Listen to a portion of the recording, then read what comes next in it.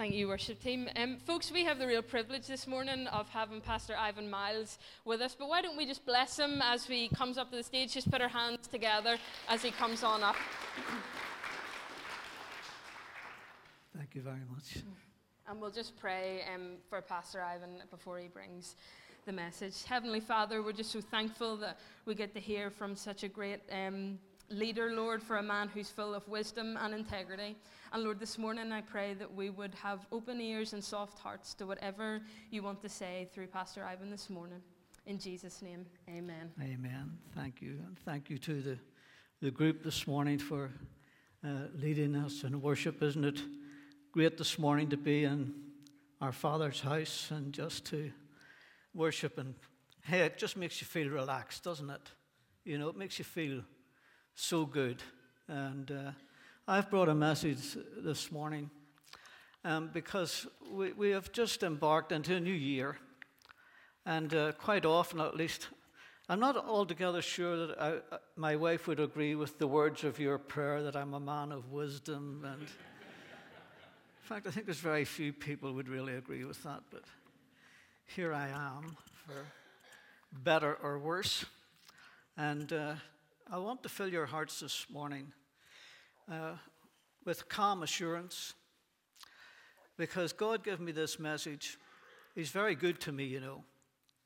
He has never failed to give me messages to speak, which is a great thing, because sometimes I'm not really that ready.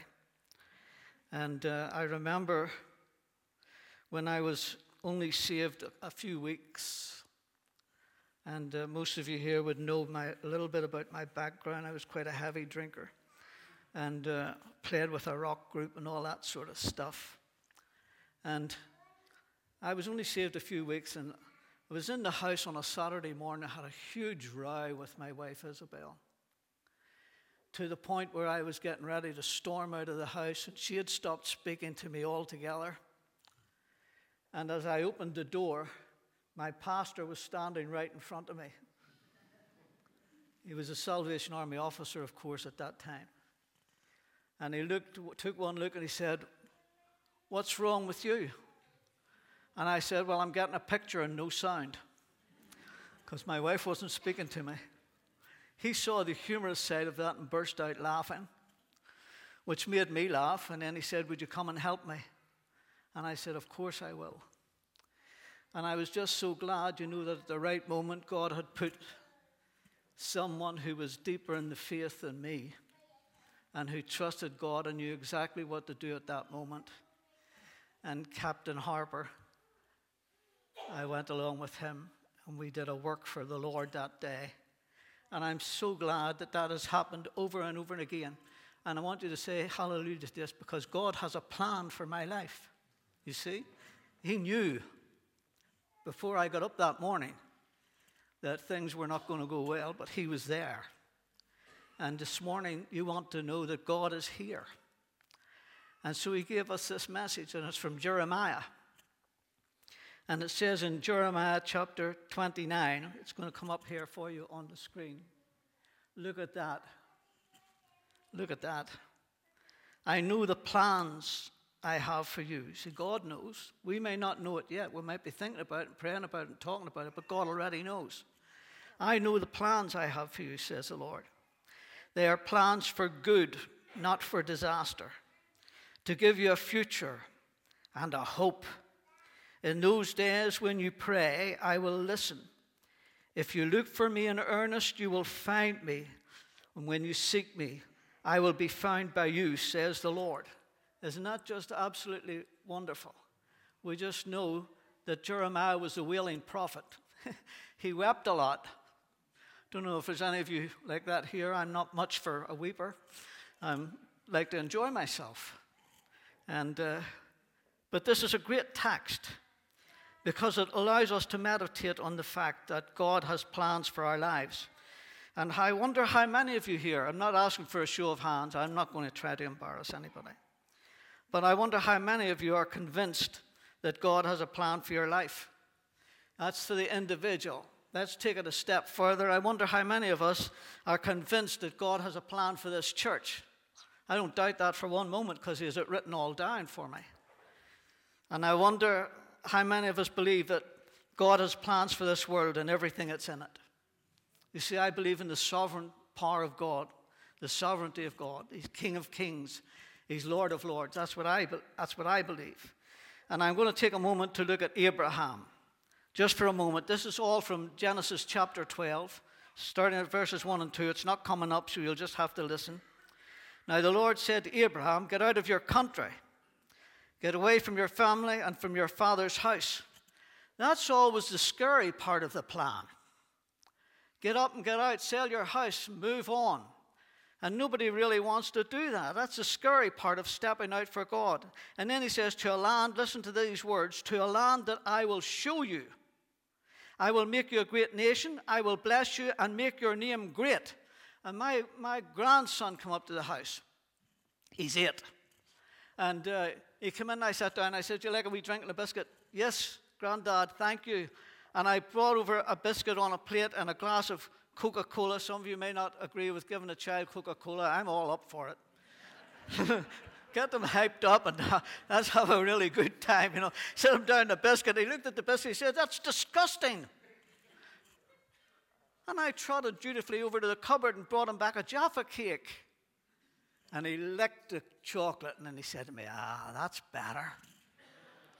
And I think we listen sometimes to God's plan and we have something in our idea that that's not really what I want. And we want to do something different. And we're not going to get it. It's God's plan.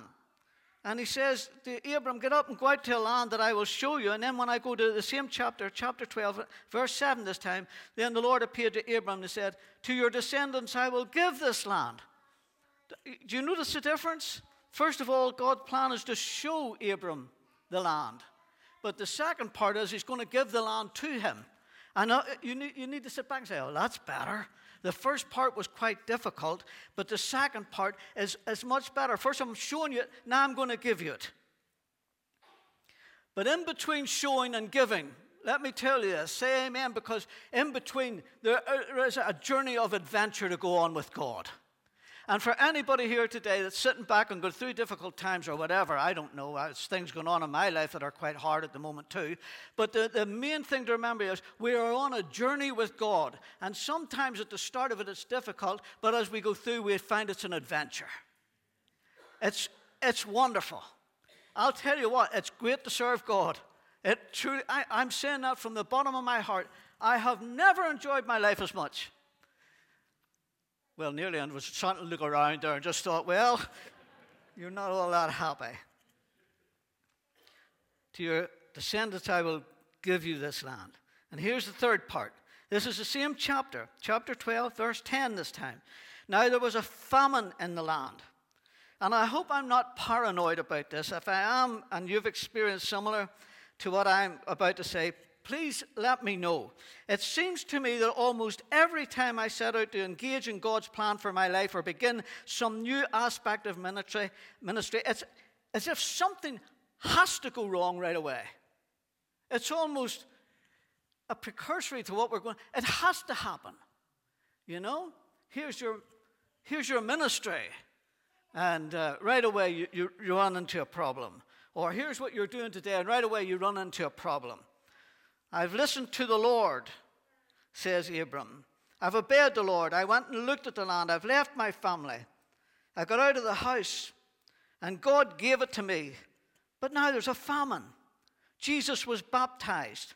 The Holy Spirit came down upon him like a dove. The voice of the Father was speaking to him, and off he goes into the wilderness. And what happens? Hunger. And a massive confrontation with the devil that would have floored most of us, but not the Son of God. He knows the plan. He knows what he's doing. He knows there's going to be opposition.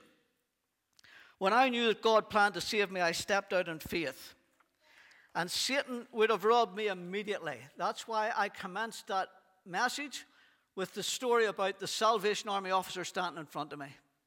I was only a few weeks saved, and Satan would have knocked me for 6. But God knew, and God sent that man to stand right in front of me and prevented me from going down a wrong path. God may have revealed his plan or part of a plan for this very church. This is a weird thing. I've experienced this time and time again as a pastor and as a leader. And as soon as the church steps out in obedience to the plan, you're going to be met with opposition. Here's a horrible thing. Sometimes that opposition comes from within the church. Can never get my head around that. Jesus wasn't all that surprised when his disciples run and left him in Gethsemane. He had already told them it was going to be part of the plan. But get this, he still felt the disappointment. He still felt hurt. He still felt let down. And even at the beginning of a new year with new hope and new opportunities, God's plan worked through in your life is going to be confronted by the powers of darkness and the forces of evil, even to the extent of sending his Judases with their alternative plans to the known plan of God. I hate it when I read, you know who I love listening to? Derek Prince. He's not everybody's theology, but he's mine. And I love listening to him. You know why? He hits me with a passage of Scripture. And I think to myself, I'll put on the Nazarene Theological College head here. And I'm not very happy with what you've just said. You must have got that wrong. And I read the Bible and he's right. And you know something, it's great to be humbled. Because he says to me in a way, you know, argue with God about that one. And I can't. Deuteronomy chapter 10, verses 20 to 22. You shall fear the Lord your God. You shall serve him. And to him you shall hold fast. You listening to this? To him you shall hold fast. Remember that little verse. And take oaths in his name. He is your praise, Holly, thank you. And he is your God who has done for you these great and awesome things which your eyes have seen. Your fathers went down to Egypt with 70 persons, and now the Lord your God has made you as the stars of heaven in multitude. Who would have thought that? Who would have thought that plan would have worked out? Who would have thought that that man down on a cross in Jerusalem, all those 2,000 years ago, would have led me to the place of salvation? And knowing that my way to heaven is open because Christ is leading me all the way. I don't have time to do it today, but check it out in God's Word. How many times we are told to hold fast. Grip hold of the Lord. Hold fast to the Lord. Hold fast to confession. Hold fast to your testimony. It just goes on and on and on. When you know God's plan for your life, for ministry, for prosperity, even if famine hits hard, God's word is true. Hold fast, for his promises are sure. Standing, that's not what we sing, standing on the promises of Christ my King. Through eternal ages let his praises ring. You can hold fast. There was a woman. She was living in a nursing home, and she had a wee budgie in a cage. And she taught the budgie to sing Amazing Grace. And people used to come in, and the woman would say, sing, and the budgie would start singing Amazing Grace. And people started putting money into the wee cage. And the woman would collect the money up and send it all off to the missionaries. And one day, two people come in, a couple come in. And as soon as the budgie saw them, it started to sing Amazing Grace. And the two people thought, oh, isn't that absolutely lovely? And they went over and they put money into the cage. And they looked at the woman and they said, that's beautiful.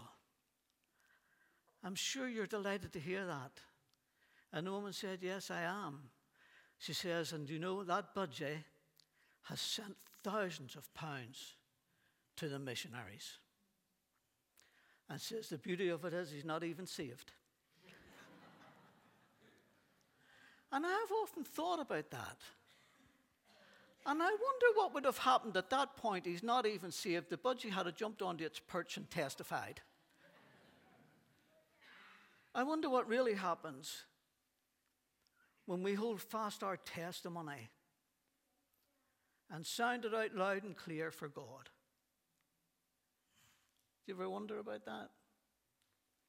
Somebody told me one day in a pub, sitting blind drunk, about Jesus Christ.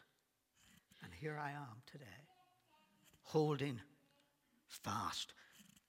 But I have something better to tell you. It's not me holding on to God. You know that, Bobby. You know it's God holding on to us.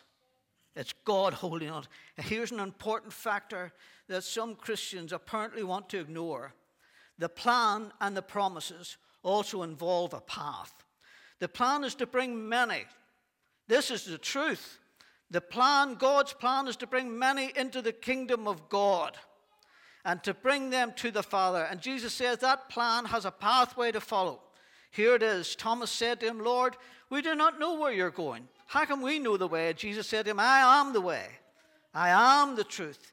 I am the life, and no one comes to the Father except through me. Two great truths are expressed here. Nobody comes to the Father except through Jesus. And the second one is Jesus is the pathway that everyone must go through. And to gain more knowledge about this path that I believe God wanted me to speak about to you, I opened my concordance. That's what pastors do, in case you think we're just an inbred computer of some description. I looked it up in a concordance, and I looked up the word paths. Well, I'm going to tell you the truth. I was bowled over by this, and I find this all the time. I start to write a sermon, and then God blesses me abundantly because His Word just throws up so many great things. I was bowled over. The Old Testament in particular is packed. And I mean packed with references, with walking on, staying on, and keeping to God's pathway. There's hundreds of them. So I hope you've brought a lunch, because I'm going to start now. No, I'm only joking. 3. I've taken 3. And the first one is going to come up on the screen. And I've chosen these because I think you'll be familiar with them. Psalm 17, verse 5. My steps have held. What did I tell you earlier on? Hold fast. And his steps have held. The psalmist's steps have held. My steps have held to what? To your paths, and my feet have not slipped. Have any of you ever felt your feet slip? You know, sometimes you think you're secure. And I was walking down to the church, and I was wearing leather-soled shoes. I'm showing off now to let you know that sometimes I buy some good stuff. Leather-soled shoes on an icy path. And I'm just walking down, and my 2 legs went right up into the air, and I landed on my back. Don't forget, I was the preacher at the time too. Oh boy, was it sore. And you know what made it really bad? Isabel killed herself laughing. She could not move. And I was so annoyed at Isabel for laughing at me. And I thought, I'm going to get up and preach when I feel so bad. My steps have held to your path. My feet have not slipped. And I observed in my very early days as a Christian that there were some who were... Listen to this. I'm not knocking anybody here, incidentally. But I did notice you can't help doing it when you're a young Christian.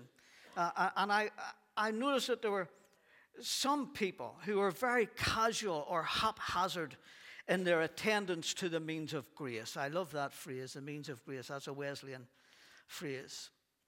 Very haphazard. One week they would take communion, the next they wouldn't.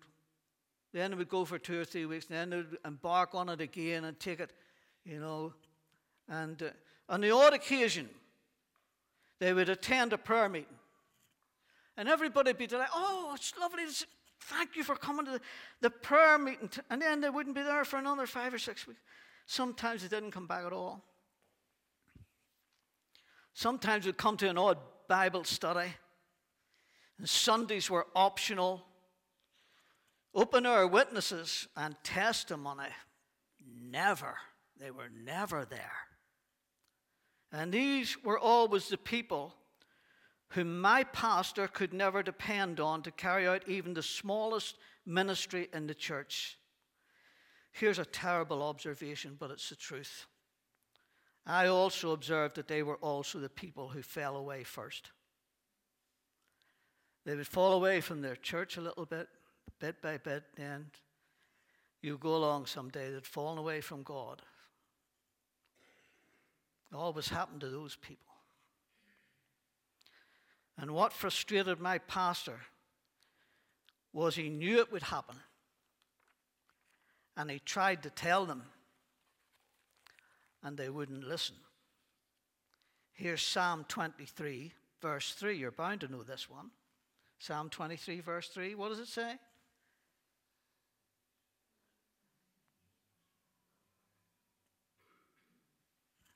You see it?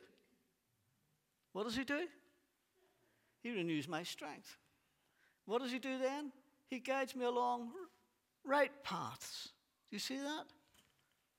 Bringing honor to his name. He guides me in paths of righteousness for his name's sake. And God helped me to see that there was a narrow path which leads to life, and a broad path that would lead me to destruction. Here's the most wonderful thing about God. He allowed me to choose which path I could take. He's doing exactly the same for every person in this church. You can choose to follow Christ, become a Christian, or you can choose a different path. He allows you to make the choice. You can choose to enter into his ministry. Love and serve him with all your heart, with all your strength, with all your soul, with all your might. Or you can choose some other way. He's leaving it entirely up to you. He says you can choose a narrow path, and it's going to lead you to life. Or you can choose a broad path. You know these scriptures. That would lead you to destruction. And he allowed me to choose which path I would take. But one thing I grasped very, very quickly, I couldn't go down both paths at the same time. You can't go hobbling along on two paths. It is never going to work. Settle it in your mind, settle it in your heart, settle it in your spirit. Do what God says. He also showed me this path also meant taking up the cross daily and following him. It was his words. And that was the call on my life. But it was never just about me. Christian life is never just about us. Ministry is never just about us.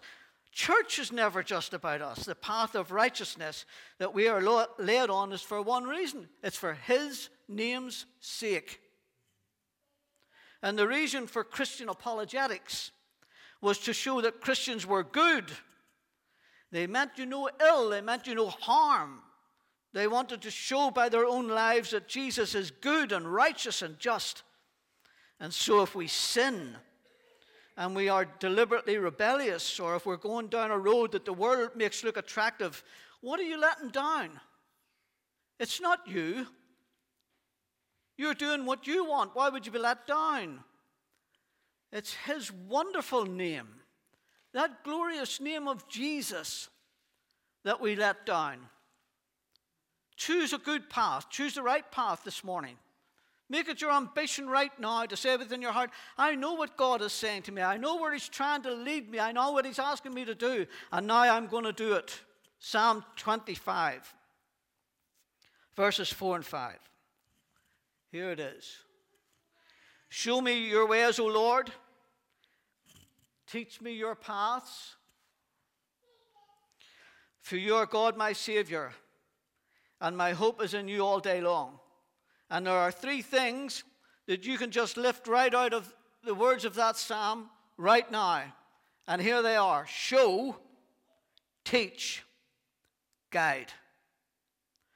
Do you know how wonderful God is at speaking right into your heart, your mind, and your spirit? To show you, and to teach you, and to guide you. He is wonderful at doing that. The Lord has a plan for your salvation. And when you accept his free gift and begin to look for his plan for the rest of your life, he quickly shows us that there is a path to follow. Sometimes hard, sometimes full of joy. Sometimes a cross, sometimes bread and wine on a feast of love. But take up your cross. Bear it willingly. It is for his name's sake, and also for the sake of the church. And so when Jeremiah, that weeping prophet, speaks out, he gives a message to God's own people. And it's from the Lord himself. And God says to his people, remember that they are in exile in Babylon. They're not in their comfortable Jerusalem or their comfortable church or anything else. They're having a hard time. And Jeremiah speaks into that difficulty, and he says, I know, God knows, I know the plans I have for you, says the Lord. You're sitting here in Babylon in exile, but my plans are for good. They're not for disaster. They are to give you a future and a hope. And in those days when you pray, I will listen. If you look for me in earnest, you will find me. And when you seek me, I will be found by you. And later on, those people who were in exile, as they started to make their way back towards Jerusalem, the prophet Isaiah spoke out these words, comfort ye, my people. Here was Isaiah's words. Listen, this is beautiful. The wilderness and the wasteland shall be glad for them, and the desert shall rejoice and blossom as the rose. It shall blossom abundantly and rejoice, even with joy and singing. The glory of Lebanon shall be given to it, the excellence of Carmel and Sharon. They shall see the glory of the Lord, the excellency of our God. Strengthen the weak hands. Make firm the feeble knees. Say to those who are fearful-hearted, listen, be strong. Do not fear. Behold, your God will come with vengeance, with the recompense of God. He will come and save you. Listen, then the eyes of the blind shall be opened, and the ears of the deaf shall be unstopped. Then the lame shall leap like a deer, and the tongue of the dumb sing. For waters will burst forth in the wilderness, and streams in the desert. The parched ground shall become like a pool, and the thirsty land springs of water in the habitation of jackals, where each day there shall be grass with reeds and rushes. A highway shall be there, and a road. Come on, what is it? And it shall be called the highway of holiness, and the unclean shall not pass over it. You know what? Not just a simple path.